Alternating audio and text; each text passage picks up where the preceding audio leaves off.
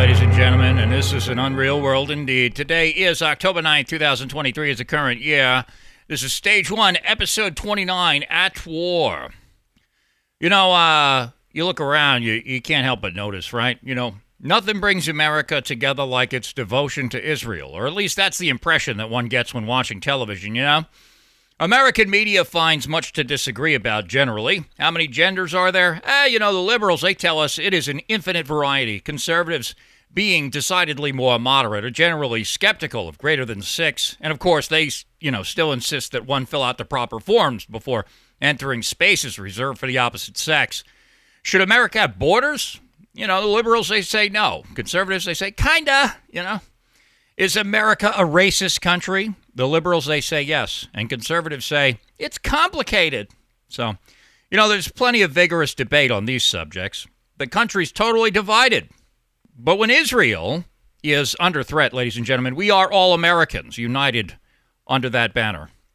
What defines us as Americans more than any other factor, perhaps, more than ethnicity, more than language or culture or territory or even our much worshipped diversity, is our undying devotion to a foreign ethno-state spun out of whole cloth less than a century ago.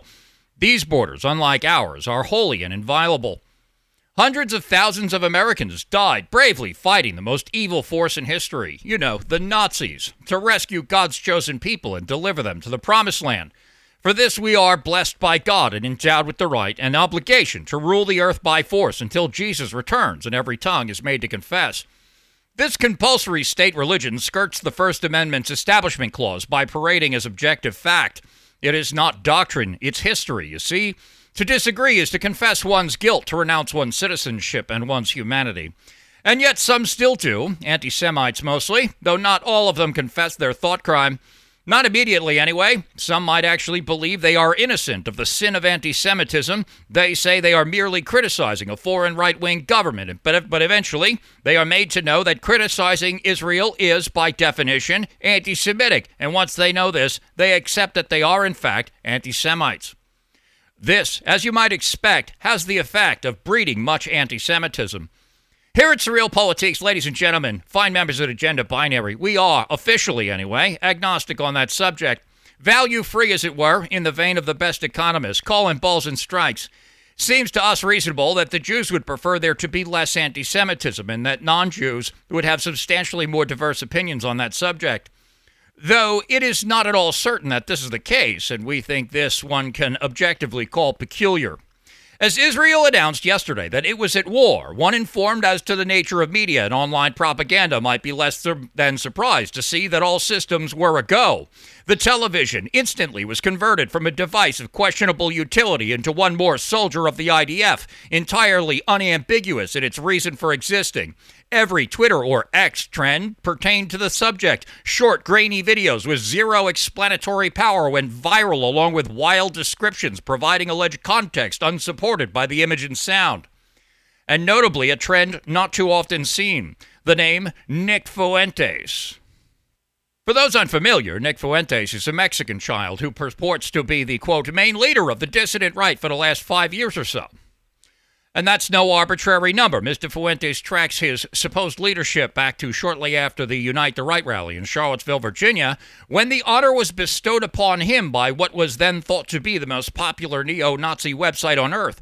Now widely understood to be a subversive element, the Daily Stormer was largely the creation of two men. Andrew Anglin, previously a detached conspiracy blogger without much notoriety, and Andrew Allen Escher Ornheimer, a.k.a. Weave, a Jewish computer hacker who fled the United States for Ukraine after being released from prison on computer hacking charges. The site's popularity was largely a fabrication of Weave's making. He was manipulating Alexa ranks, a now defunct but then widely used metric for estimating the popularity of a website, to make the site seem more relevant. The site used this perceived popularity to drive American journalists insane and to aid them in their mission to smear Donald Trump as the second coming of Adolf Hitler. When Jewish lesbian lawfare crook Roberta Kaplan sued attendees and organizers for the events of August of 2017, though the Daily Stormer and Andrew Anglin were sued, Ornheimer was not. He was mentioned in the filings as the, quote, CTO of Daily Stormer, and his writings were used as evidence, but the plaintiffs tried mightily to prevent him from being mentioned in the litigation, and were thwarted in this only by yours truly. None of the so-called defense lawyers even tried.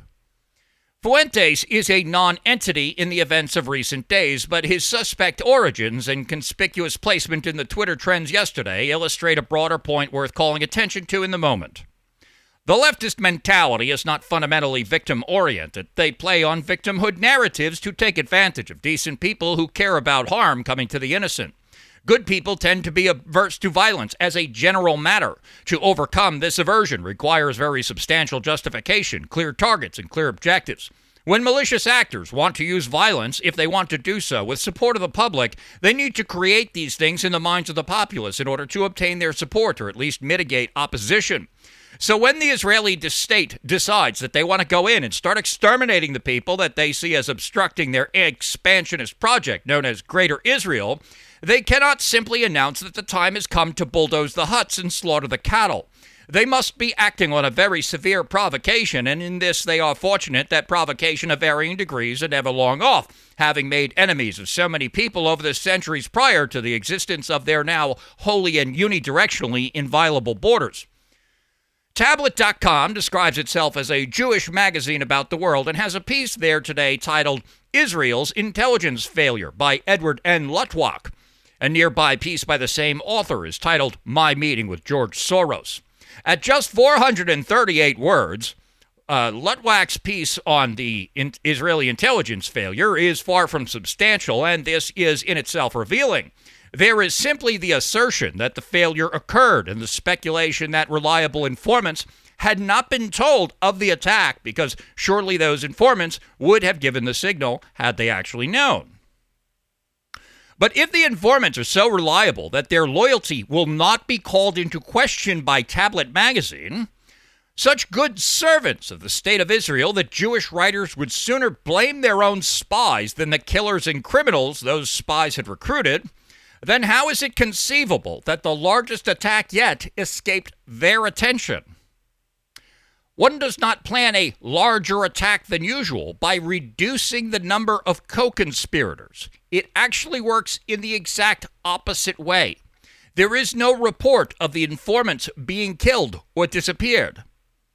All the news channels, as the story broke, were baffled that the Israeli intelligence agency, the Mossad, did not see the attack coming. It was considered impossible that such a large-scale attack could take place without the Israeli spies having some advanced warning. This impossibility was nonetheless accepted, since the attack did in fact take place, we are told, and if the intelligence agency had known about it, then something would surely have been done to prevent it. But is that so certainly true? At my last check, before showtime, roughly 900 people are said to have died in the attack. Various politicians and media types have tried to show off their math skills by comparing this to the Holocaust or 9/11, conspicuous themes of all war propagandists. The president of Israel claims that not since the Holocaust have so many Jews been killed in one day, and anybody who is wise to the ways of the world has learned to be suspicious of anyone who invokes the Holocaust for anything, since it is so universally applied to prevent any rational debate on any subject at issue. A story by Reed Alexander at Business Insider is titled, This is Israel's 9/11, Why Israelis Say Hamas's Unprecedented Assault Will Change Their Country Forever. Mr. Alexander does not explore the likelihood that the way this will change Israel is by expanding its borders. Ask yourself this. Would the state of Israel forfeit the lives of 900 of its citizens if that meant expanding its borders? Well, yes. There's actually not a very serious dispute to be had about this. They would absolutely do that. And moreover, there's ample cause to question whether these body counts are accurate. On Twitter, Ben Shapiro posted, quote, Force yourself to look at the videos of what Hamas did over the weekend. Look! In all caps, L-O-O-K. This is what moral equivalence brings. rape of women, kidnapping of children, murder of hundreds of innocents, including full families. Now, by all means, dear listener, do have a look at the videos. I have linked them in the show notes for today. And again, that's Stage 1, Episode 29.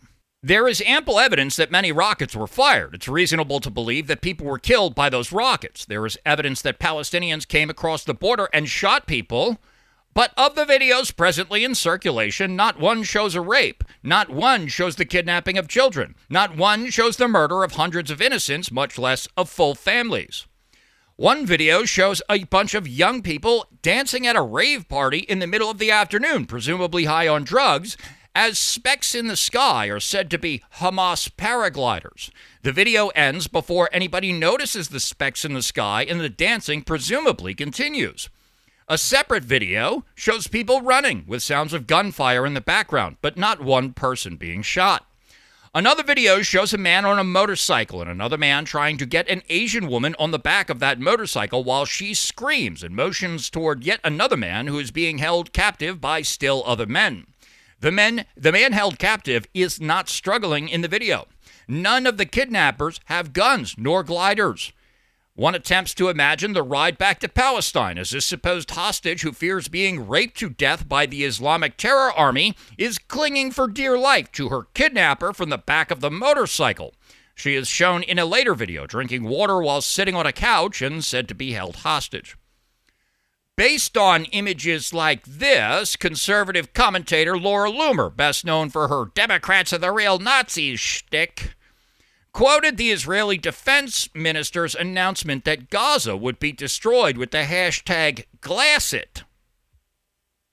She followed up to say, quote, "The people in Gaza were given plenty of time to evacuate. Israel is going to burn it to the ground today, and it will be uninhabitable, which is the way it should be. Watch today for jihadist sympathizers online who cry about human rights violations and genocide," both of those phrases being in scare quotes. "Those terrorist enablers, those people think Hamas has the right to murder Jews and that Israel doesn't have a right to wipe out Hamas and their supporters. All of the Islamic neighboring nations care about the people of Gaza so much that they can open up their borders and take them in. But not even the neighboring Islamic nations want those people. That's the elephant in the room, right? Nobody wants them because they behave like barbaric wild animals and they're very violent people who teach their kids to murder Jews. Today will be a great day for justice." Approximately 2.1 million people live in Gaza, and according to this highly respected Jewish conservative, this should be reduced to a translucent flat nothingness by the most sophisticated weapons available based on grainy 30-second videos of kids dancing in the afternoon. And anybody who thinks that that might be worth questioning the wisdom of is a terrorist sympathizer who needs to be monitored by the counterterrorism authorities, which you might recall recently she was saying shouldn't exist. And so that's sort of the situation that we're met with over there, ladies and gentlemen. And do not mistake what I'm saying here as any type of support for the savages over there. I really don't have any. I don't care about the Palestinians. I don't think that they're our friends. I don't buy into this whole noble savage bit that is so popular among some circles.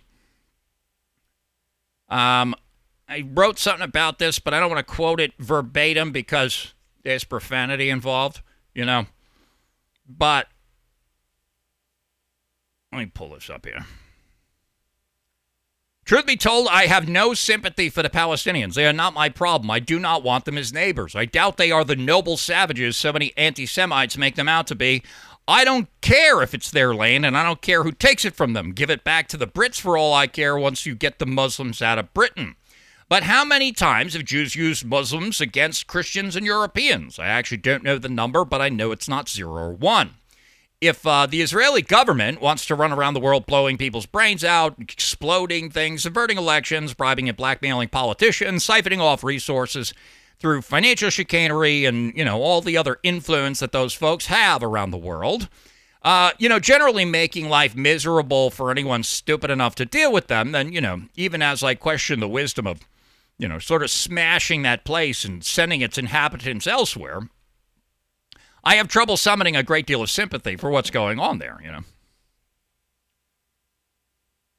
But of course, this drives people crazy because they're like, well, which side are you on? What are you talking about? Like, why would I be, I understand that some people might have a preference there, and I'm not, I don't, it's, and I'll tell you what, it's not that I actually don't have one. It's just that I get so annoyed, and I have for so long, like in the dissident right, as it's come to be known, people forgot Robert Conquest's second rule of politics, okay? And that is any organization that is not explicitly right-wing will eventually become left-wing. And if you don't understand that, then you're never going to understand what happened to the alt-right, and you're never going to get anywhere in politics. The alt-right called itself right-wing, and so you think that, like, okay, this is it's a right-wing organization, and therefore it's not going to turn left-wing, but it actually wasn't. It was an ethnocentric movement that allowed itself to become largely devoid of an ideological basis, is honestly what happened. And I won't attribute it entirely to economics, but economics played a large role in that. There was a consensus that within the alt-right that if you don't deal with immigration, if you don't deal with the ethnic component of these problems, then you're not going to be able to have a conversation about marginal tax rates. You're not going to be able to have a conversation about really anything because everything that you care about is going to be destroyed. And reasonable people went along with that, okay? But there was a tendency within that movement, as all of these things do. The movement did not ostracize left-wingers so long as they purported to be, devoted to the survival of the race or whatever. And so since they didn't ostracize left-wingers, they had left-wingers in the movement. And of course, the economic ceasefire, it was unidirectional in nature, okay? So if you had coherent economic views, you kept your mouth shut because you're like, all right, I'm not going to go fight with the socialists right now because, there's more important things on the table. But socialists, they're left-wingers. And like left-wingers in the Democrat Party, they never stop. They don't forego opportunities to take what they want, right? And so these ideas prevailed, and we see this, most notably, though not exclusively, it comes out in the platform of the National Justice Party that you're going to have socialized medicine, that you're going to take healthcare away from for-profit entities because profit is evil. Once you let these people get in control of your central nervous system. And so, because of that, you have this worship of the noble savage. And this comes from the fact that these people, it's not that the Hamas killers are fighting the Jews, okay? Because, there's a wide range of opinions on the merits of doing that. It's actually not what they're so happy about. It's that the people who have nothing are attacking the people who have something. You see what I'm saying? And that's actually not a good pathology to be encouraging in a political movement that purports to be like right wing. If you're a communist, that makes perfect sense. You saw these DSA lunatics, they're out in the street, right? They're like, oh yeah, we're all out for Palestine, and they get up, they get together with these other fanatics. And they're all in the street like, yeah, we go take down Israel. We're all for Palestine. What is that about? Is that because they're a bunch of anti-Semites? Well, they'd certainly deny that they are, right? They wouldn't admit to being anti-Semites, those people who are out in the street cheering on the Palestinians. That's not why they're doing that. They love the noble savage, right? They love the de-civilization of the society of the world.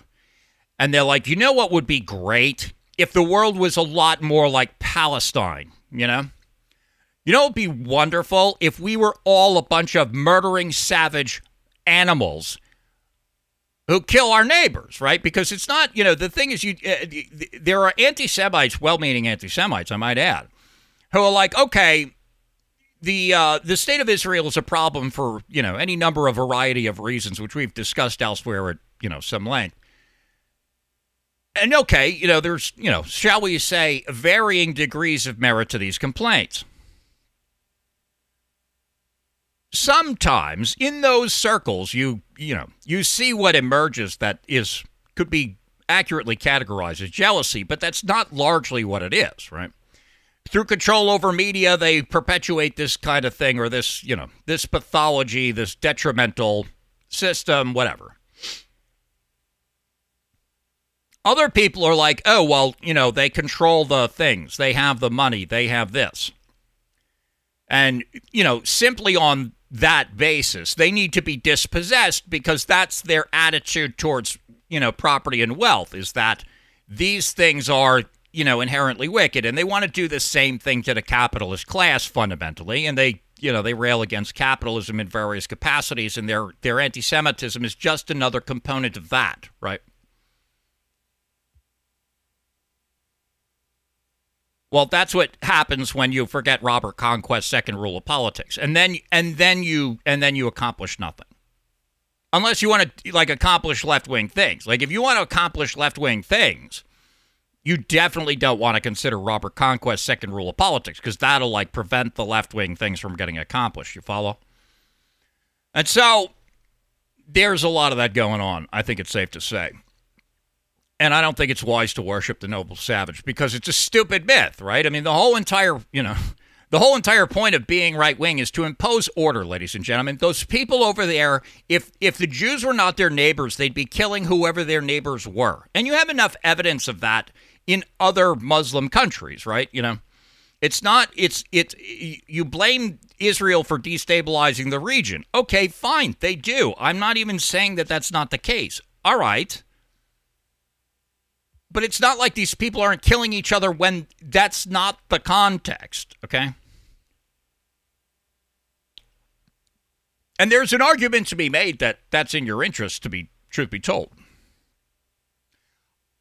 I remember when I didn't have internet access, I saw on TV a guy, a senator by the name of John Kennedy. I think he's from Louisiana, I want to say.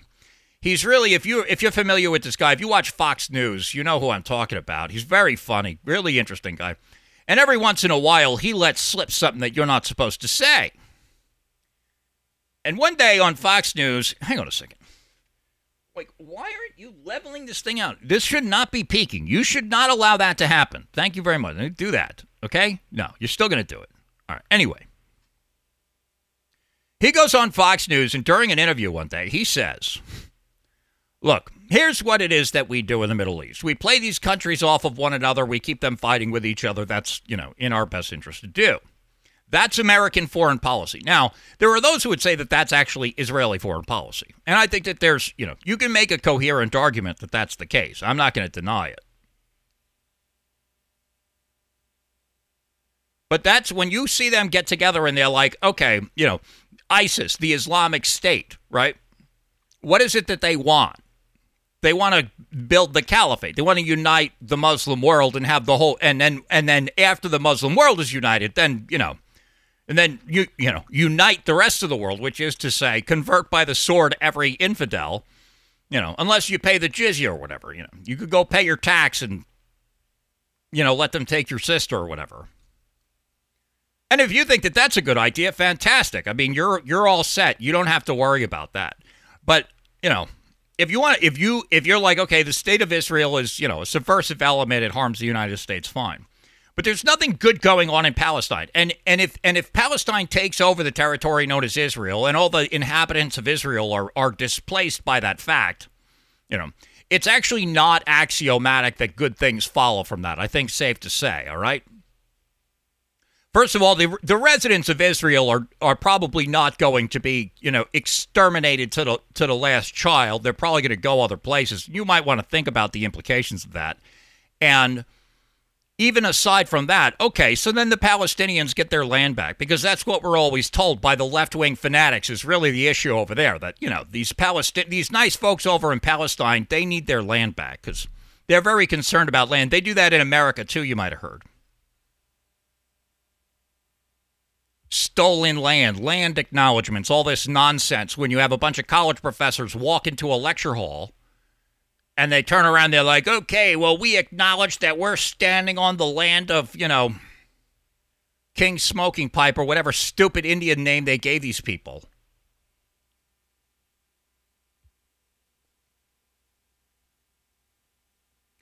And they want to basically do the same thing over there. They're like, look, these people are less civilized than you. They should have the land. And then once they have the land, then they'll have fewer impacts on the environment because they're savages. And we love that, okay? And if you think that that's good for you, then go give your sister to them. 217-688-1433. You'd like to be on the program, and the more you talk, the less I have to, so please do give us a call. Let's go check on a couple of things over here. Oh, I think I've got my first Rumble super chat. Street Creature sends $50. I owe you, longtime fan. Well, thank you very much, Street Creature. Good for you. Thank you very much, my friend. Let's go over a look at our Odyssey friends. Maybe next time says hit the like or you're a what's the word I'm looking for here? He says something that I don't say on SurrealPolitiks. Hit the like button or you're a subversive element who engages in degenerate behavior. 217-688-1433 if you'd like to be on the program. And the more you talk, the less I have to, so please do give us a call. Urban Moving Systems 88 on Goyam TV. He says, thanks for coming on Logos Revealed last week. Yeah, I was on another guy's show.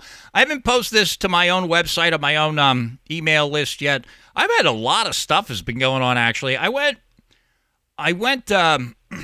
still need to post. What was the other thing I did? So the other things that have not been posted to the websites that I should tell you about. You guys probably saw a lot of this. If you follow me on Telegram, you know everything. If you guys aren't on Telegram, follow me on Telegram. Go follow Chris on Telegram. Like literally, the name is Follow Chris. Okay. Telegram's my most used thing. They haven't banned me. The only thing that happened is like, whatever, my channel, you can't view it on an Apple device anymore. You can still view the SurrealPolitiks channel on an Apple device. But I posted years ago that Telegram is the new Gab, and, I think that that's probably accurate. I don't know, I think Telegram is actually more used than Gab at this point. But follow me on Telegram in any case. Whether you're following SurrealPolitiks or whether you're following Christopher Cantwell on Telegram, that's a good idea. Christopher Cantwell will get you more, but some of you guys use Apple devices because apparently you trust that corporation to give you absolutely no say in what you do with your phone. And if you get on the email list, that's a good idea too. But Telegram is like, I don't send out an email all the time because, spam filters and you guys getting fed up with too much garbage in your inbox. I'm not going to, send you an email every time I have a thought. Also, by the way, if you have an email with Spectrum, Charter, Roadrunner, anything run by that company, that entire corporation has blocked my mail server. I'm trying to reach out to them, but they actually don't make that very easy to do. So I'm working on that. I might have to reroute the mail, which is like a pain in the neck. But anyway, so that's going on. But if you don't have one of those email addresses and you want to get on the email list, ChristopherCantwell.net/subscribe is the better one to be on. You'll get more of the stuff that I do send out via email, but I have the SurrealPolitiks.net, SurrealPolitiks.com /newsletter is available as well. In any case, in one of those ways, you'll find out when I do appearances other places. I was on Political Cesspool a couple weeks ago. I think I did post Night Nation Review. What was the other one that I just went on that I'm thinking of? Anyway, I was on another one, but I just went on a show, Logos Revealed, and I did a pretty good interview with that guy. We went on for a couple hours. And that one hasn't been posted yet because he doesn't post the replay right away. And then by the time he posted the replay, then I got a call from a guy by the name of Simon Roche, Roche. And Simon Roche is a guy, he's from South Africa, and he's white. And, if you know anything about the history of that place, it's a pretty interesting history. We've had him on the Uncensored production a couple of times. And then he called me up. He had actually called me up a few days before. He said he was in Pennsylvania. And he's like, hey, I'm thinking about coming to New England. You live in New Hampshire, right? Is there a possibility that we could meet up? And I'm like, yeah, absolutely. I'd love to be in studio with you. my studio is really not fit for guests, though. If those of you who've seen the video already, we did it in a hotel room, as I did with other guests. But I'm like, yeah, if you come here, we'll get your room. I'll come to the hotel room. We'll set up the equipment. We'll do an interview. He's like, great. And then he calls me back. He's already in New Hampshire, and he hasn't told me that he's coming, and I haven't had a chance to prepare for this. And I'm like, okay, great. Let's put it together. So on Friday on the Uncensored production, I did an interview with Simon Roche. Got started, we scheduled it early, and then we got started a little late as per our plan to start. But it was pretty good. I think it went very well. But somebody who's been very generous supporter of the show, a fellow who calls himself Kekap, he sent a super chat. He's like, hey, I'd like if you guys would meet up and have a longer conversation or discuss some other topics. I forget exactly what it was he said at the time, and I muted him. I asked our guest, I said, do you want to do something else before you leave here? Because you could be here for a couple of days. He's like, yeah, absolutely. So yesterday I went back to the hotel room, and I ended up, I talked to him for over 4 hours. I talked to Simon Roche, and that conversation was great. Really good, but we didn't do it live. We recorded it offline, so this creates for me something of an editing task and some choices to make, right? Do you release the whole thing as one, or do you release it as pieces and, drag it out and tease people? Kind of a difficult decision I got to make, but I haven't really had time to think of it because got done with that, came here, had to do this show. So still figuring it out, but, you stay on either with Telegram or email. Follow me everywhere, like, share, subscribe, these sorts of things, and you'll be kept apprised of what's going on. 217-688-1433 if you would like to be on the program. And the more you talk, the less I have to, so please do give us a call. Caller, you are on SurrealPolitiks. What can I do for you today, friend? Hey, brother. I was initially calling to talk about jihadists potentially slipping through the southern border, but I'd like to change my question to, why do you think Republican politicians love Israel so much they don't even have oil? I think they love Israel so much for the same reason Democrats love Israel so much, because don't say because it's a democracy, please. Oh, well, it's because it's the only democracy in the Middle East, don't you know? That's the official story, and here on SurrealPolitiks, we wouldn't dare stray from the narrative, Look, if you, there are people in the United States who run for office, okay? And then there are people who finance those campaigns. And among the reasons, I'm not saying this is the entirety of it, but among the reasons that one goes out of their way, at the very least, not to offend the Jewish people, is because they are financing 50% fully of the Democrat Party and 25% of the Republican Party, okay? I'm sorry to interrupt you, but I feel like they fund Democrats way more. And like all of these high-powered Jewish people, like Michael Bloomberg, for example, these guys go all in behind Democrats. Zuckerberg, I'm assuming he's Jewish, but Zuckerberg, I can go on and on with that. The head of Disney. Well, look, if you look at the numbers, and this is I'm quoting this number from, I think it's the Jewish Telegraphic Agency. I have it bookmarked somewhere. I bring this article up all the time, okay? The Democrats are fully 50% funded by Jewish financiers, and the Republicans fully 25%, okay? And so, like, you actually see that emerge in policy. It makes perfect sense that it comes out this way. But nobody wants to offend them, and anybody who wants to become president of the United States must prostrate themselves before the American-Israeli Public Affairs Committee. It's just that's the reality of your politics. I agree. But it seems like the Republicans, though, are the hardliners behind this. These guys are like super pro-Israel. And you have Democrats. Some of these people are sympathetic to the Palestinians.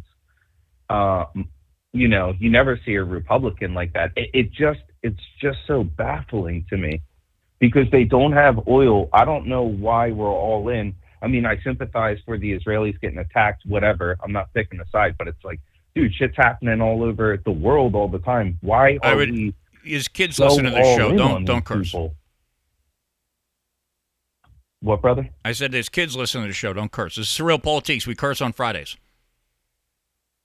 My apologies. I'm a first-time listener. Okay. But I think okay. Well, welcome to the show. This is SurrealPolitiks.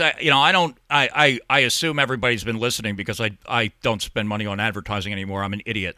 So SurrealPolitiks, we keep it profanity free, and fine. We're mentioning Jews today, but we try not to censor things on racial themes on Mondays, and then on Fridays we do an uncensored production and we go all out. So go ahead.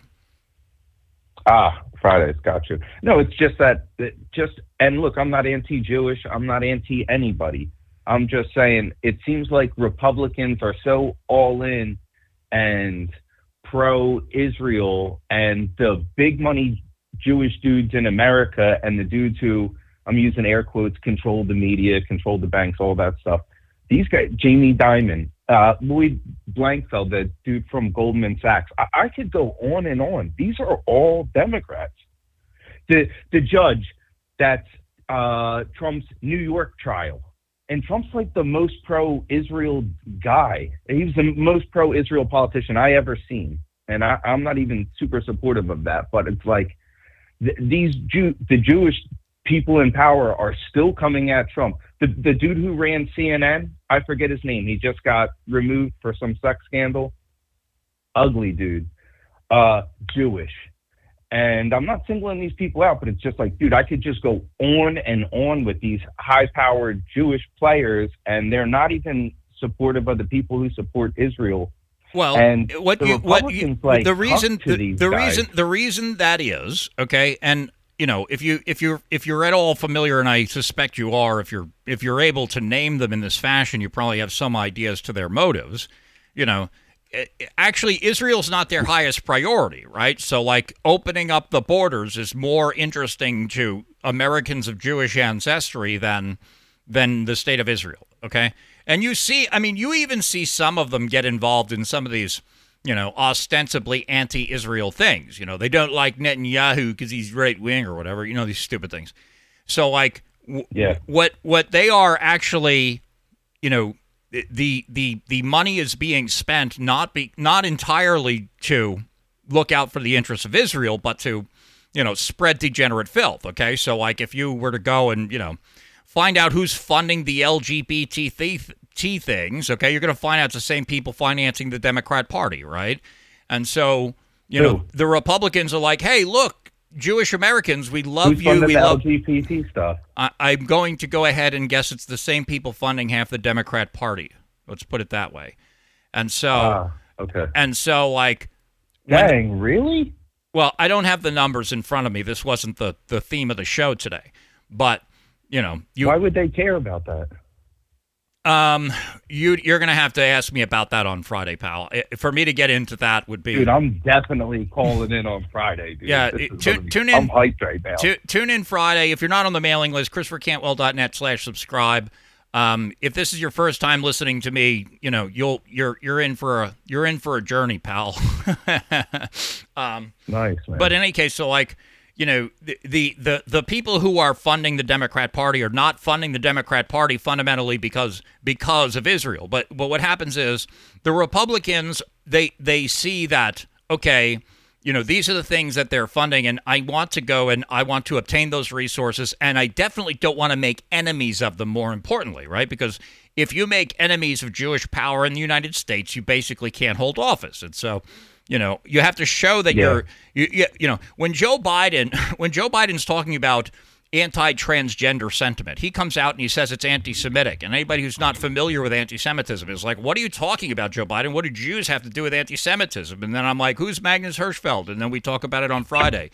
But like the Republicans are like, well, if I jump on board with all this other nonsense, then I'm not going to be able to have the support of my base. And so what I'm going to do is I'm not going to jump on board with all that other nonsense, but I'll be like, oh, well, there's a democracy in the Middle East and those Muslim savages are kind of a problem. And so, I'm all for the state of Israel. See, I'm not an anti-Semite. Jews send me money. Okay. Is the short and simple version of what's going on. Because, if you make enemies of them entirely, if you don't give them anything, then what are they going to do? They're going to be a block against you, and then the 25% of the Republican Party that's coming from Jewish interests is going to go to the Democrats, And there's an argument to be made that So- would work out fine in the end, but there's also an argument to be made that you're sending money to the other side and you're earning powerful opposition. So that's the realpolitik, right? No, listen, I get that. They're playing both sides, and smart, and power to them. And the whole play that you're talking about, I see how that benefits American Jewish people. What I'm wondering is, why is Israel so tied into this through Republicans? I mean, Democrats care, don't get me wrong. All the American politicians cuck for Israel, but I just don't get why. And I don't get why Republicans are all in on it. And the most powerful American Jews are going after Trump, who is the most pro-Israeli. And he sounds genuine. I don't think he's doing it for the money. So it's like, I genuinely don't understand how Israel ties in, but I know that with these globalists, everything has a plan. So it is a piece in motion. I just don't understand how and why. It seems like the American Jews are doing a self-inflicting wound by supporting anti-Israeli, or at least not the most pro-Israeli politicians. Well, the thing is, I think even in the case of say in the Democrat Party, you have people like Ilhan Omar, Rashida Tlaib, and what's her name, Alexandria Ocasio-Cortez. And these people pay lip service to the Palestinians or whatever, right? But there's actually no actual opposition to the Jewish state there, okay? And so if you're getting what you want, what the Chinese have a saying for this. It's called big help with a little bad mouth, okay? And so Nancy Pelosi says, "Oh, China's a human rights abuser," and then gives our country away to them, okay? It's the same. They do the same thing with Israel, okay? And so some of the DSA fanatics, or the people left of them, are like, "Oh, the squad is a bunch of sellouts because they're not helping Palestine," and that's fundamentally true. They adhere to the narrative of oh, the less civilized place is the better place because we're against civilization, but fundamentally they're not. They're actually not going to do anything to stop it. And so as long as Israel gets their weapons and their loan guarantees, they don't actually care if you say bad things about them. I mean, basically you had people who were sympathetic to Jewish interests running the Daily Stormer fundamentally, okay? I don't know if you caught the opening monologue, or if you're familiar with the backstory of this, but the Daily Stormer I know who Daily Stormer is. It's okay, so a Nazi website, right? Yeah, it once purported to be the most popular neo-Nazi website on the planet Earth per the Alexa ranks, okay? And the reason that it was able to make that claim was because Weave, aka Andrew Allen Escher Ohrenheimer, it was the CTO of the blog, was manipulating the Alexa ranks in order to make the Daily Stormer look more popular than it was, which was driving journalists insane and aiding them in their mission to smear Donald Trump as a second coming of Adolf Hitler, okay? So this is a subversive element that's literally, the technology of it is run by a Jewish computer hacker residing in Ukraine, probably working for the SBU. And that was something that the Democrats were doing in order to undermine Donald Trump in the lead up to 2016. And when that blew up in their faces, and instead of getting rid of Trump by calling him a racist, you ended up with a growing white nationalist movement and Donald Trump in the White House, they went completely off the wall. And they made up this Charlottesville nonsense and the Russiagate hoax and started indicting everybody, whoever voted Republican. And all heck has broken loose since. They've been trying to get this genie back in the bottle ever since, and it's completely out of control. And so, that's the situation that we find ourselves in, because they don't care if you say bad things about them, okay? I think they're doing the same thing right now with the Nick Fuentes kid, okay? Hello, Mexican child. You need to go lead the white supremacists to the Capitol building on January 6th so they can all be charged with insurrection. Go tell them that you're the optics king and you're going to tell them how to look good, and then you go on TV and say that you want a 16-year-old wife. These are the things that happen when basically subversive elements are trying to wreck your political movement. Is they'll subsidize, people who don't have your best interests at heart, and they don't care if you criticize them. It's not criticism they're worried about. What they're worried about is people who don't protect their interests controlling the government. That's what they care about. That's the only thing they care about. The deep state. The deep state is the deep right? state. Well, the deep state is fundamentally, yeah. I mean, ultimately, the goal must be for this particular interest group. Okay, and the deep state is comprised of all political activities. Are we just talking about this interest group, or are we talking about the deep state's more than just the interest group, right? Well, here's the thing. So all political activity, the only way political activity occurs is through the alignment of diverse interests. Okay, and that's all the more the case in a society like ours that's not ethnically homogenous. Okay. So all political activity occurs as a consequence of, overlapping interests, and so it's impossible to attribute a single motive to the state, deep or otherwise. You see what I'm saying? The only way that any activity in the government can occur is if multiple interests support it, and so it accomplishes, to varying extents, things that lots of different people want for whatever reason they want it. Okay. And so, sure, that's the mechanics of government ultimately, and that's just realpolitik. And so, there's interest groups consensus regardless of motive. There are interest groups that are Jewish that are fundamentally interested in the well-being of the state of Israel, and they are one of the more powerful interests, and you can often attribute much of what happens in our politics to them. Though I think that some people go a little overboard with this, and they become Judeo-centrists, where they think that everything is Jewish, and it takes on this sort of paranoid character that I think is right. Toxic, but. They're a powerful interest group. There's absolutely no doubt about that. And when you see something like what happened, yesterday, where there's like, oh my God, there's, we've been attacked by cavemen, and so now we've got to go turn the, this side of the country into a translucent, flat nothingness. Every lever, every mechanism is pulled at that point, and it becomes very conspicuous. And so, Ron DeSantis comes out and he's like, Israel has a right to defend themselves. It's like, well, no, if that's what they're doing, then of course they do. Everybody has a right to defend themselves. The question is, did they provoke the conflict? And there's there's substantially greater diversity of opinion, say, And so, but they do these things. Yeah, that'll just go back and forth forever. Yeah, exactly. So but this is the whole point. So like the same thing in Ukraine, okay? So the transgender Trotskyite war propagandist in Ukraine says that the 1991 borders are sacred and inviolable, okay?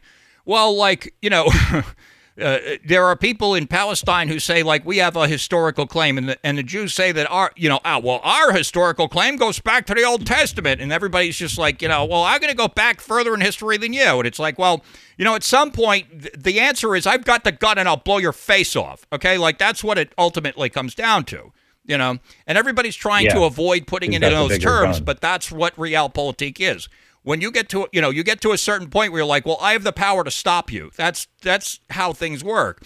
And the only thing that they're doing is, they're tracing these things back to, various different, points in time in order to justify their violence. And it's like, some of these things have varying degrees of merit, say. If you want to go and say that, okay, well, the Jews have a sacred claim to Israel, well, then let's go back to, the Russian Empire before the Soviet Union then for the Ukraine thing, right? But no. The transgender Trotskyite tells us that the 1991 borders are sacred and inviolable. It's arbitrary. You decide the time frame is legitimate based upon your interests, and that's all it's really that straightforward. Do you consider Crimea to be Russian, or do you consider it to be occupied? Well, look, I'm not going to pretend to be an expert. I'm not going to pretend to be an expert on Russian history, okay? But it seems to me that Crimea and Ukraine were basically part of the Russian Empire prior to the Soviet Union, okay? And so my understanding of that is then that the Soviet Union was a tragic, circumstance of history. And if you're going to go try to undo the disaster of the Soviet Union, Vladimir Putin said it very well, which I thought was actually pretty funny. Me and Victor Boot really laughed our hats off about this in prison. When Vladimir Putin gives his speech in advance of or upon the commencement of hostilities, say, he talks about in Ukraine, they took down a statue of Vladimir Lenin, and they said, oh, well, he's like, oh, they did this in the name of decommunization. Okay, why stop there? Right? And me and Victor just laughed so hard when we saw that.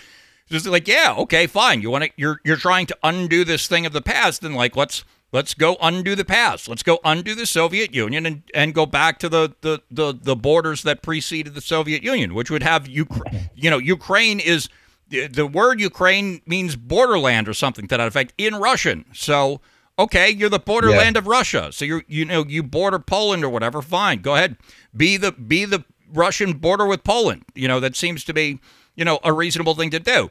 But Poland's only like 60. The borders of Poland are only like 80 years old anyway.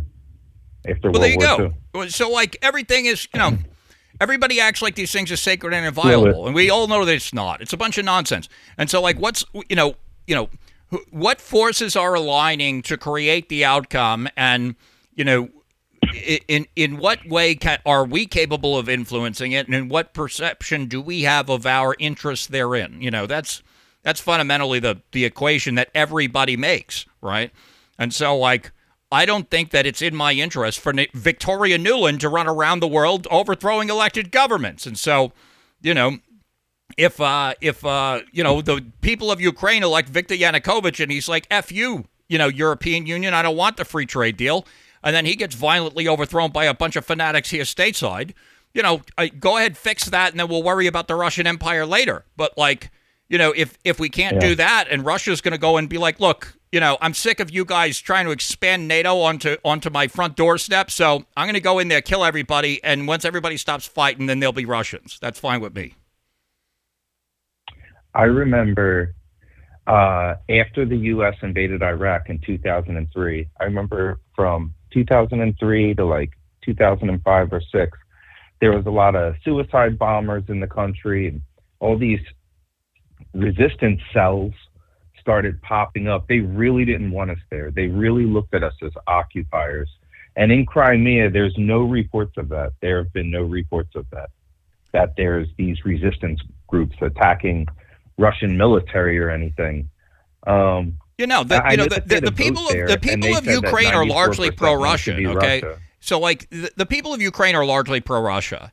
And so, like, when even Vladimir Zelensky, when he got elected, he ran on a platform of ending the conflict, okay? So, like, but when he comes into power, he's controlled by other people, and those people take, they're like, listen, there wouldn't be a Zelensky government if we hadn't overthrown, Viktor Yanukovych. You're here because we put you here. You're going to do what you're told. And he's like, well, fine, I'm a criminal anyway. Just let me go stash my crypto with Sam Bankman-Fried or whatever. And I'm not privy to the nature of the conversation, but you get the idea. Right, and so like the whole thing is a scam. The people of Ukraine elected Viktor Yanukovych twice. Okay, and twice that guy was overthrown. Then they elected Vladimir Zelensky to end the conflict, and then he ends up putting us in the brink of World War III. So, I don't think that the people who are like rah, rah, rah, cheering on the Ukrainian, side of the conflict, they're actually not, they act like they're supporting the people of Ukraine. Well, no, like the people of Ukraine have consistently voted against this.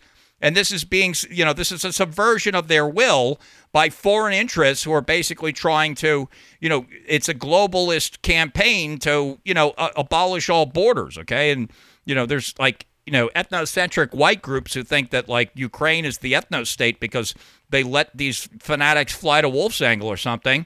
And, like, well, no. Dude, fucking let them have. Oh, I'm sorry, brother. Yeah, I didn't mean that. Please. I'm sorry, man. I'm going to give you a super chat right now for that. Oh, I appreciate that. I just get so hyped. I understand.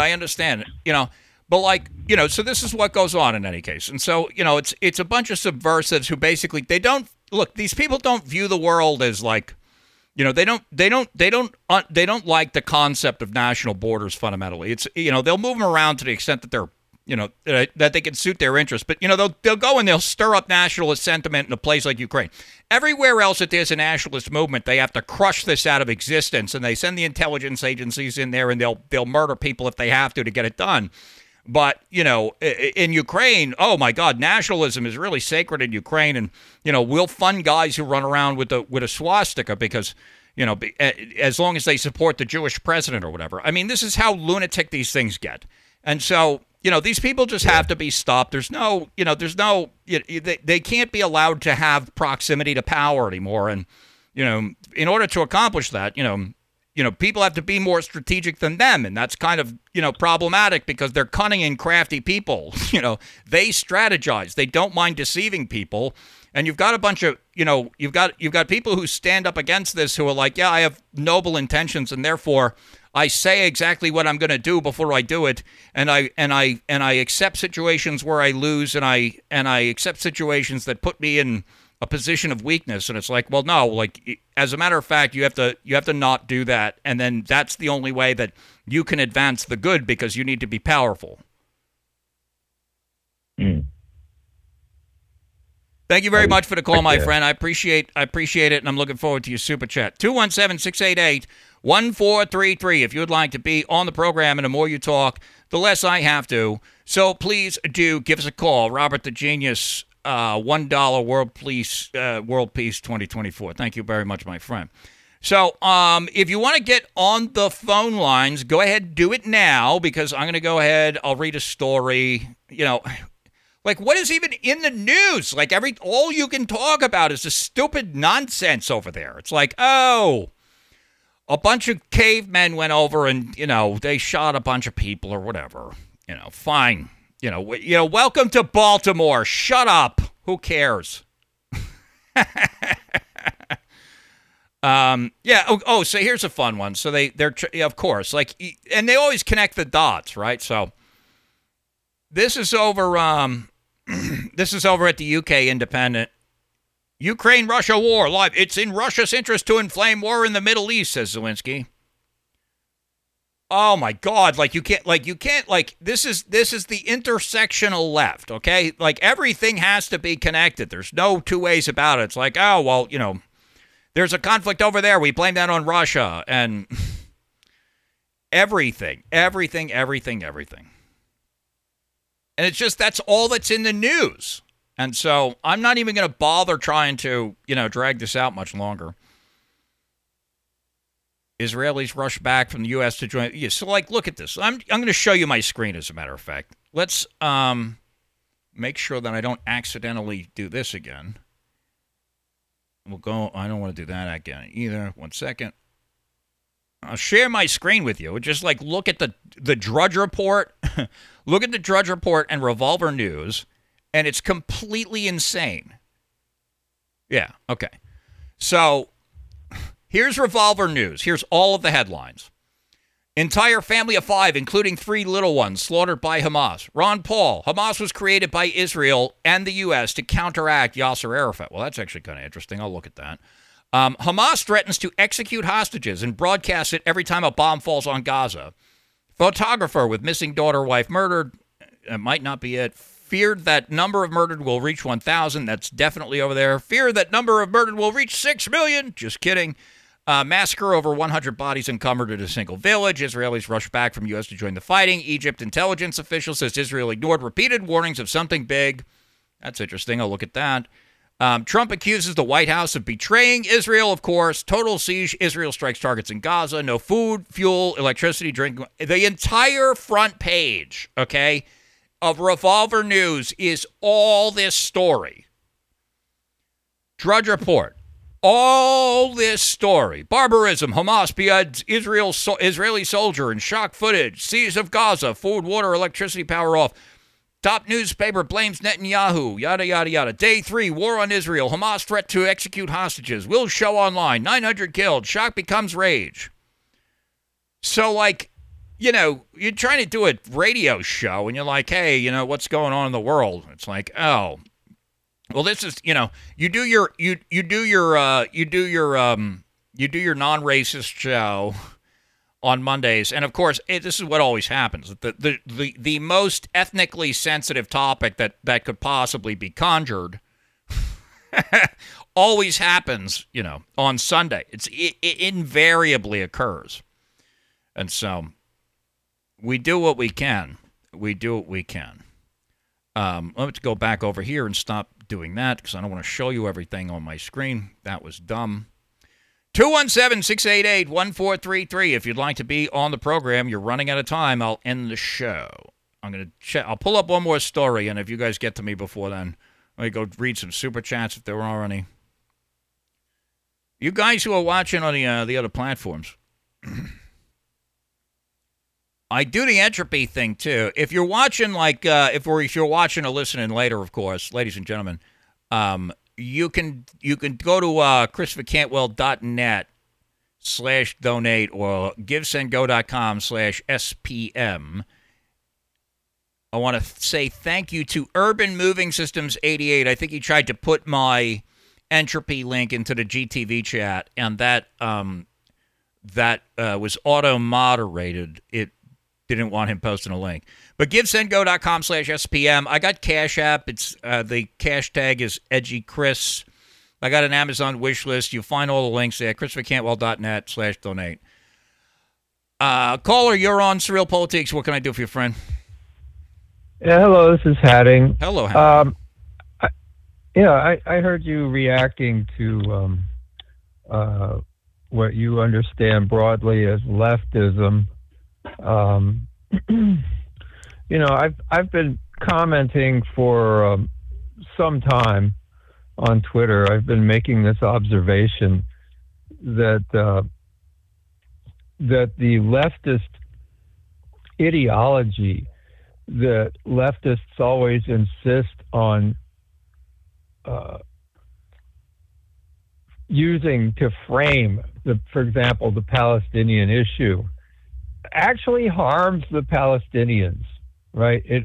Because basically what they're doing is they're putting their stink all over the Palestinian issue and driving everybody else away from it. And sometimes it's not just indirectly that they drive people away from it.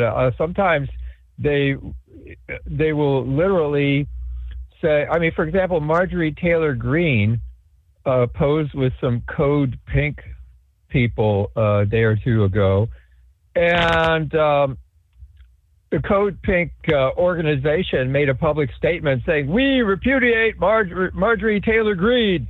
It's like, why in hell did you do that? Are you trying to help the Palestinians or are you not? Do you want to make sure that no Republican has any sympathy for the Palestinians? Is that what you're trying to do?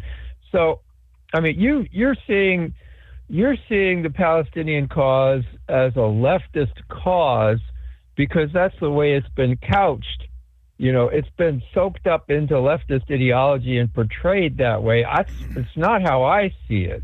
Well, I understand that. I have a pretty good, picture of how you see it, and I mean, I imagine that in the context you'll try to frame it differently, but I know that. Let me put it this way: I shouldn't speak for you. I understand that a lot of people don't like the state of Israel, and it's an enemy of my enemy is my friend thing. All right, now that's fine. Okay, I get that. That's a different phenomenon than the worship of the noble savage that I get annoyed with, okay?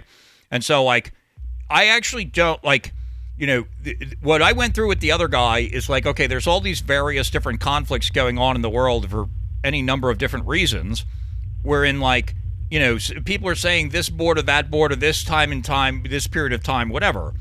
All of that stuff is nonsense. It doesn't matter. What matters is, who controls the property and how long they can, keep other people away from it, okay? And so, that's a power dynamic and has nothing to do with history. The historical claims are just, the deception that's, perpetrated to accomplish the goal. And so, the idea that the Jews have the claim to the land, the Palestinians claim to the land, this is all a bunch of nonsense. Nobody with power takes any of that nonsense seriously. And so, it's a question of, it's a different question. And so, you could tell me what you conceive it as, but the left-wing impulse that I'm talking about is one of the impulses that favors the Palestinians, which is fundamentally, it's the noble savage. It's these are the less civilized people. You're the more civilized people. Therefore, they're better. Well, there is this leftist tendency to always try to support the underdog, right? No, they don't try to support the underdog. They try to tear down civilization. It's fundamentally different. Well, I guess you can see it that way, but the Palestinian cause, it's not just about people versus people. A lot of Palestinians actually had their family's property taken away. Orchards taken away, homes taken away, and they still do that. They still get literally just kicked out of their houses, and Jews come and move into their houses. I mean, this is outrageous what they do over there. Now, my position on this has always been my formal position, and I've had discussions with Muslims on Pal Talk in particular, about this. And I say, look, if you want Americans to support the Palestinian cause, you're not your best or oppose Zionism. Your best argument is not going to be humanitarian, because people who vote Republican do not care about humanitarian arguments. We don't care about humanitarian. And leftists really screw this up. There's a documentary called The Occupation of the American Mind, which is on the whole a very good documentary. But it has one segment in there where it compares the Palestinian cause to Black Lives Matter. Can you imagine something more? I mean, that amounts to unintentional sabotage right there. I'm sure it's unintentional sabotage. Are you so sure that it is? I mean, if you're, who do you think is responsible for Black Lives Matter? It's not black people. Yeah. Well, this particular documentary was made by a Palestinian guy, and it was narrated by Roger Waters. But the problem is, people outside of the United States kind of take at face value the way things are portrayed in our media here, and also a lot of Arabs and Palestinian diaspora people soak up what is basically Jewish leftist ideology, right? And so they have, even though they're fighting Jews over there in the state of Israel, they also have, the way they do it has Jewish limitations and a Jewish color to it, and it's really, I actually made that point a little bit, I think, in my recent article about Mahmoud Abbas. But, the Jews to some extent control both sides of that conflict by making the opposition to Zionism leftism, right? It shouldn't be that. Shouldn't be that. Well, I get that. But that's the character that it takes on fundamentally, right? And so, well, that's what's been pushed. All right, I don't go along with it, and I tell people don't do that. I understand that. It seems to me that this is the character that it takes on, but and that's because it predisposes it there too, right? I mean, it's not they are predisposed to that sort of thing. You mean the Palestinians are predisposed toward violence? I mean that the cause is predisposed to the leftist impulse, right? It takes on that character of, okay. I don't think that the cause itself is that. I mean, I think the Palestinian cause is sui generis. I don't think it's like anything else. You get people trying just shoehorn it into some neo-Marxist ideology, anti-colonialism, and the Israelis are white colonists there. They make it a piece of anti-white rhetoric, which is exactly the wrong thing if they want to get maximum support for Palestinians in the USA. They're doing it exactly wrong. Well, do you think that that's what they're trying to do? It's because Jews are... What? Do you think that it's self-sabotage? it's self-sabotage because Jews actually dominate the anti-Palestinian protests. I saw something, it was, what was it, some queers for Palestine or some crap like that. And the queers, you look at them, these are obviously Jews. They, look like lesbians, and, think about it. Are they really trying to help the Palestinians, or are they using the Palestinian cause to promote their thing? I mean, that's the way it looks to me. Well, they're jumping on board with this, they're virtue signaling about their care for the downtrodden, right? That's the idea. Look at how good I am. I couldn't possibly be a monster hell-bent on the destruction of civilization. I'm protecting these innocent people, right? I'm standing up against the powerful. I couldn't possibly be the elites that have my boot on your neck, right?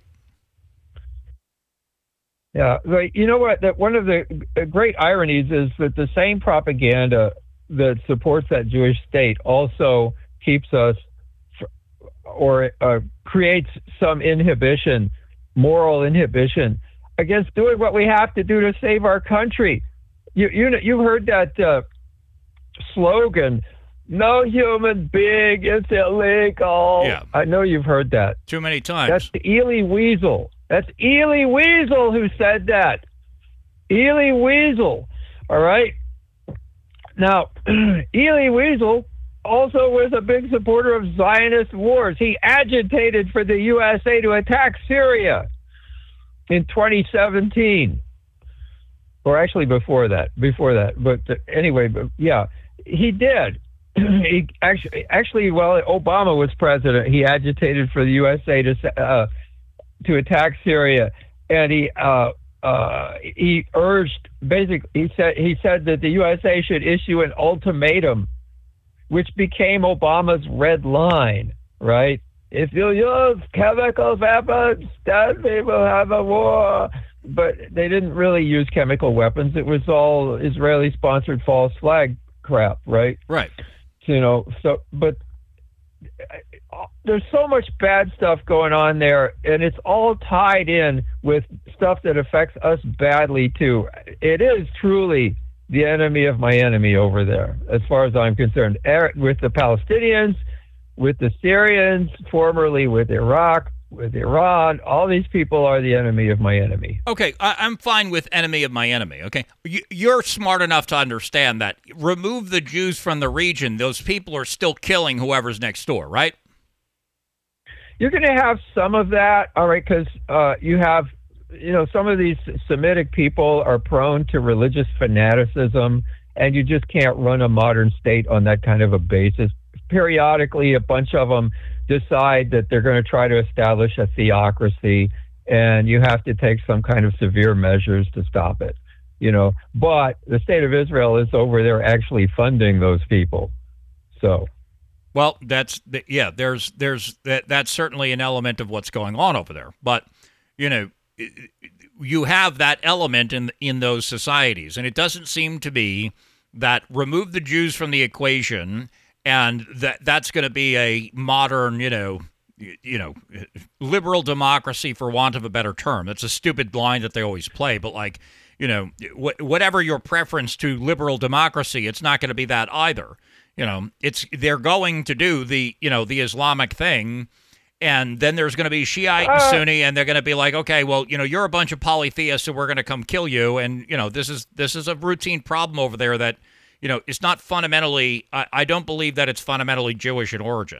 And so, these people are going to, they are what they are, and they're going to do what they do. And the problem that I've been expressing, I'm not sure everybody who's listening to the show right now fully understands this, because it's largely taking place on Telegram, but I've been railing against this, the people are like, oh, well, the Palestinians are so great. And I'm like, well, no, they're not. And they there's this impulse of people who are against, they're against Israel, and therefore, they're it's not just my enemy is my enemy. It's the people who, the enemy of my enemy is the good guy, is a different thing from the enemy of my enemy is my weapon, right? I've used that phrasing before too. The matter, this was used against me in a courtroom, believe it or not. So I've had this. I've used this saying that the enemy of my enemy may not be my friend, but he can sure as heck be my weapon. And so I do believe that the enemy of my enemy is my friend is a silly fallacy, but he could be your weapon. He can go hurt your enemies for you, and there's a lot of utility to that, but it's a fundamentally different thing from actually being like your friend or the good guy. I do believe that most of the conflict in that region traces back to State of Israel, ultimately. All right. Go back to the Iranian Revolution, right? I can't prove this. I'm not sure if anybody has written a book arguing for it, but the way that the Iranian Revolution happened in 1979 or 78, whenever it was clearly orchestrated from outside, all right? Because you had factions working together that normally couldn't even talk to each other, all right? When you see something like that happening, it means it's orchestrated from outside. Are you still there? Yeah, I'm here. Okay, I heard a strange sound there. And the reason why that happened, the Shah was overthrown because in 1975 he went to Cairo and made friends with Arabs, all right, because Egypt and Syria almost defeated the State of Israel in the 1973 war. And the Shah of Iran went over there and decided, these Arabs are getting more competent. I'm going to have positive relations with them. The State of Israel is not going to be as important in the future as it has been. And he started criticizing Jewish, or especially, Israeli influence in U.S. media in the United States. There's a famous segment with Mike Wallace where the Shah of Iran criticizes Jewish influence in the USA. And so the Shah was taken down with this revolution orchestrated from outside. All right, and they replaced with a regime, what was supposed to be a religious extremist regime. They use religious extremism, not just in Iran, but also we've seen in Syria. They use people like that because these people are irreconcilable, and it's easy to rely on them to be a source of conflict. You give them some resources, and they'll get into a conflict with sane people, right? But yeah, they got this Iranian fundamentalist Shiite government established over there, and in short order went to war against Iraq, right? Which was also part of the plan, I'm sure. Knock down one domino, the next one falls. In the long run, it didn't work out because you got this Shiite crescent now, from Iran to Syria to Lebanon, but awful lot of the conflict, and they're trying to take out Syria now, of course, with the Sunni extremists up there. But an awful lot of this conflict really traces back to the State of Israel, and we're having a lot of trouble from it. Also, the Russian situation, Ukraine and Russia, also traces back to the State of Israel because Putin got involved in Syria and said he discouraged Europe from getting involved in Syria and NATO, and therefore Russia has to be taken out, right? Right. So there's so much crap going on in the world. It's all traceable back to the State of Israel. If Arabs occasionally fight among each other, which they're likely to do, if the average Arab has an IQ of 85, it's not as big a problem as all this other stuff that results from manipulations by the State of Israel. Well, I don't doubt that. I think that's I'll go so far as to say that that's obviously true. I'm just, when my complaint about it is, I guess largely ideological when I'm like, people are, worshiping the noble savage. That gets on my nerves, but I know that you don't do that, Hanning, and I thank you very much for the call, my friend.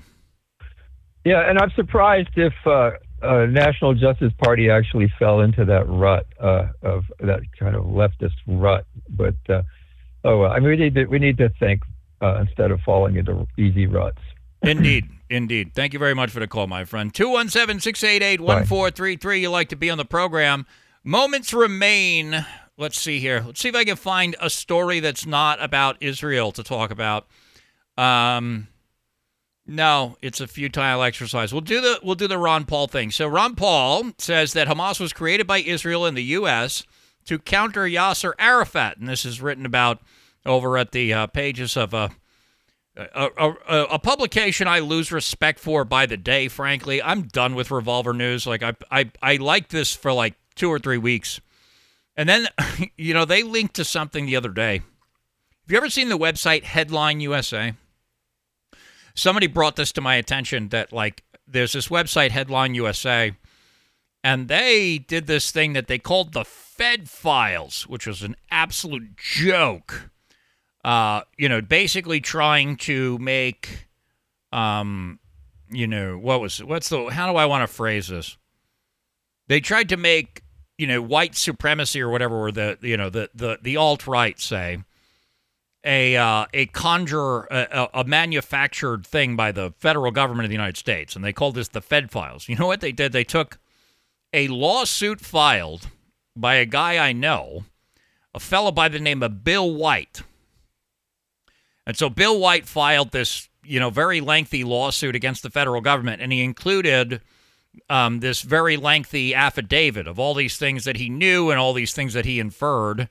And he makes, some claims that are, I would say, well, he swears to things that he infers from other things, which is not really how an affidavit is supposed to work. Say, I like Bill White. He's a good guy, and I wouldn't say anything bad about him. But, I'm not sure all his conclusions are supported by the facts, say. So Bill White's, in prison. I met him in the Communications Management Unit at the United States Penitentiary in Mount Marion, Illinois. And he's actually filed this affidavit several times. He's been sanctioned by courts. He's been in a lot of trouble with the courts for his antics in legal land. And Headline USA took this lawsuit by Bill White and just reports on it as fact. That, like, Bill White goes and accuses a bunch of people of being rats and feds. And Headline USA is like, oh, well, they're rats and feds because Bill White said it. Okay, and then they talk to these people who are like, I'm not a rat, I'm not a fed, I don't know what you're talking about. And they're like, okay.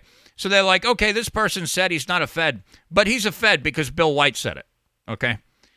And Headline, it's a fake website is what I'm getting at. There's no journalistic standard being applied here. They go and they take a lawsuit filed years ago by a prisoner, and which was dismissed, and the filer was sanctioned, and they report on this as fact, and then they talk to the other people who are denying the allegations in the lawsuit, and they dismiss this as irrelevant to the point. And this is linked to as like a credible news source from Revolver. So I'm done with them. Drudge Report is like, I used to check the Drudge Report every day. Now I don't even want to look at it. It's like it's like reading MSNBC. It's just obnoxious. Except that, like, it's probably worse than reading MSNBC. I don't even know, like, what's the news site? Where do I go to get news now? Fox fired everybody. And now they're like, oh, let's go do some Tim Scott stuff, guys. Let's go talk to Chris Christie for a little while. Find out if Trump is bad. The news is nonsense. It gets worse. Worse and worse and worse, and you didn't think it could, right? But they always manage. They always find a way. You think things can't get any worse? Don't ever say that. Don't ever say that things can't get worse. You will be proven wrong, folks. It will happen. There's absolutely no question about it. So, and if you don't want things to get worse, you got to finance good media, ladies and gentlemen. So you do that. Some of you, thank you very much to my friend Kekap. He says, thanks for doing the extended talk, Chris and Mr. Roche. Look forward to hearing the conversation. Thank you very much for suggesting it, sir, and for all of your support. You're very generous. Thank you. If you'd like to be praised for your generosity, the best way to do that is with the super chats. I read them on here. Generally speaking, I don't think it's a good idea for me to say so-and-so gave me money unless you do it in public fashion that way. But, you could give me more discreetly. There's plenty of ways to do that. I take the cryptocurrency. Cryptocurrency is great. I love cryptocurrency. And some of you have been very kind to me with the cryptocurrency in the past. I haven't seen my crypto supporters in a while. I don't know if it's the markets down or what. But if you got I'll just read out my Monero public key now. I'm kidding. ChristopherCantwell.net/donate. You'll find all the crypto keys. Hashtag EdgyChris. I'm on Strike Payments. Give the links there. GiveSendGo.com/SPM. And you can become a SurrealPolitiks member for $10 a month. If you want to save 33% off for your first 3 months, use Agenda 33 because I'm a swell guy and I'll extend that to you. And you're going to get new benefits pretty soon. We're bringing on other guys. We're doing other things. There's a lot going on. I've spread myself a little thin, unfortunately, but I started to bring on new help, okay? I got new people coming on, and they're helping out. You know what I should probably do before we get out of here? As a matter of fact, I'll show you this. I would far prefer to have the money, ladies and gentlemen, because I can, pay bills with that, and I do need to pay some bills. I really need to pay some bills. So send me the cash. But I also have the Amazon wish list thing over here, and I'll just go through a little bit of that with you. Look, my Amazon wish list, look at this, okay? I'm not asking for, a Rolex, okay? This is a Rolls MS-111 mic switch, latching or momentary microphone mute switch. Now, what I'm going to do is I got a switch under my desk. It's actually a pedal. It's not a button, but I'm going to hit this thing when I'm talking, and then what happens is right in the middle of my sentence, then it cuts me out. Because that's what's called a mute switch. And you're going to hear when I release the thing with Simon Roche, we didn't have those things because I don't have them for my mobile setup. I need them. And so there's two of them. They're $59 each on my Amazon wish list. And I got this thing here, this InnoGear adjustable desk microphone stand. If you look at the video with me and Simon Roche, he's got I got two of these boom arm things that clamp on. And he had one of those because I was able to clamp his to the the TV stand. But the table in the hotel room, the way that the table was made, I couldn't clamp the boom arm like this thing here. The way I have microphone here. Those of you who are watching the video, I couldn't clamp that thing onto the table that we were using. So I'm like, oh. But I bought for myself, I bought the mic stand, and I'm like, okay, well, this will be fine. But my mic stand is straight up, which means that it doesn't come out, okay? And so this one, if you're watching the video, you could see, it sits on the desk, and then it's got the boom arm on the mic stand so that I could put a microphone on a desk, and that'd be pretty nice. And I got two of those on the Amazon wish list at $28.79 each. And then I got right below that floor stand mic stands with the same arm on them, and there's two of them in one package for $48.99. On the recent thing with Simon Roche, he didn't have headphones, okay? I've got the headphone splitter here in the studio. And dismantling my studio every time I got to go leave to do something is kind of messed up. So there's this Behringer Microamp HA400 Ultra Compact 4-channel stereo headphone amplifier, silver. It's $26.99. And the price has dropped 23%. It was $35 when I first added it to the list. And so that'll allow me to hook up, multiple sets of headphones to the mixer. I'll skip this thing with the USB drives for now. Headphones for the mobile setup. I also put on this thing, this Pile Live Gamer HDMI 4K live record and stream. So this is an HDMI input card for the computer. I bought a USB one of these things, but it actually doesn't work very well. I'll keep it. I might even just add that to the mobile setup. It's what I do a lot of time. I buy equipment that's often like the lower end stuff. I see, how well it works, and and if it proves deficient, then I'll add that to the mobile setup because I don't have to use that as often. But what I want to do is if you saw some of the guest interviews where I had the guest on remotely, I had a couple of problems. I tried not to make it obvious to you, but I had CPU usage was spiking.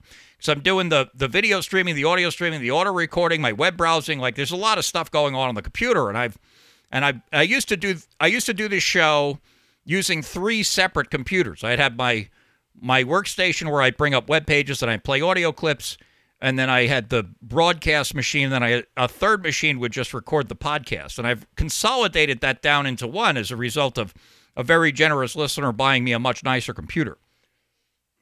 But part of the problem that emerges here is people want video, okay? So I used to do this thing, I thought of it as a radio show, and I was like, yeah, I'll play a video clip, I'll tell you what it is, you're going to hear the sound, but you're just going to have a studio cam, I'm not going to do this stuff with you where I play the stuff on a screen. Well, you wanted me to share the screen, so I'm like, okay, fine.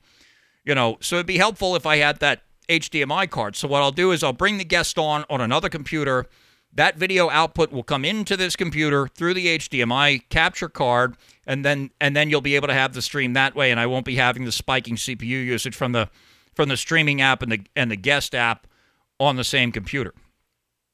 I have an RTX 3060 12 gigabyte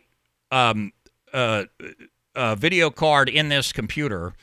I need to put a GPU in the computer that I'm talking about doing for the guests. I'd like to move that one to that computer and upgrade my video card here. There's a Zotac Gaming GeForce RTX 4060 Ti 16 gigabyte GPU here for $449.99. Unfortunately, that was on sale, and now it's no longer on sale. But it'd be nice if I could get a new GPU. In any case, this is a mechanical keyboard, like it's a programmable. I can put macros into it and stuff like that. It's not the highest priority item. There's lots of stuff here, all of this stuff. But the point that I mean to get at here, look at this, a bunch of cables, everything on the Amazon wish list. All I'm trying to accomplish, ladies and gentlemen, I got like some clothes here. I got, look at what I do. When I buy T-shirts, what do? I buy a 5-pack of T-shirts on Amazon for $39.95. That's what I ask you to buy for me. Okay, I'm trying to replace my fat clothes. I'm not. What I mean to get at here is, I devote my life to this program, and I think that it would be a great idea if you would make this. No, I don't want to do that. Okay, let me go back over here. I devote my life to this show, ladies and gentlemen, and if you help me finance it, that's what you are helping to finance. I'm not trying to go out and do a bunch of other dumb crap. Okay, so let's do all of those things, and we'll be back Wednesday for the members show. We'll be back Friday for the uncensored production. I'm going to go start editing my Simon Roche interview, which is great. It's 4 hours long, more than 4 hours long. And I really got the guy to open up. He doesn't usually do interviews more than 90 minutes. He told me more than once. He's like, I never do this. But, I don't know what he said to me. I don't know if it's the Holy Spirit or what, he says to me. I'm like, oh, well, that's a high honor. Thank you, sir. So I got Simon Roche to open up. We talked for a long time. We talked about a lot of different things. I'm looking forward to publishing that. ChristopherCantwell.net/subscribe. Get on the email list. You'll know, and we'll be back Wednesday and Friday, and then back here Monday, 9:30. Thank you very much for tuning in to Surreal Politics, ladies and gentlemen. Hey, I should have started playing the music before I went through all that, So I like to talk our way out of here, but now I'm out of steam. It's over. The show's done. We do this every Monday. Come back 9:30. If you're listening on some of the platform at some other time, why don't you join us for the live program? You give me a call, 217-688-1433. You like to be on the program, and the more you talk, the less I have to. So please do give us a call, will you?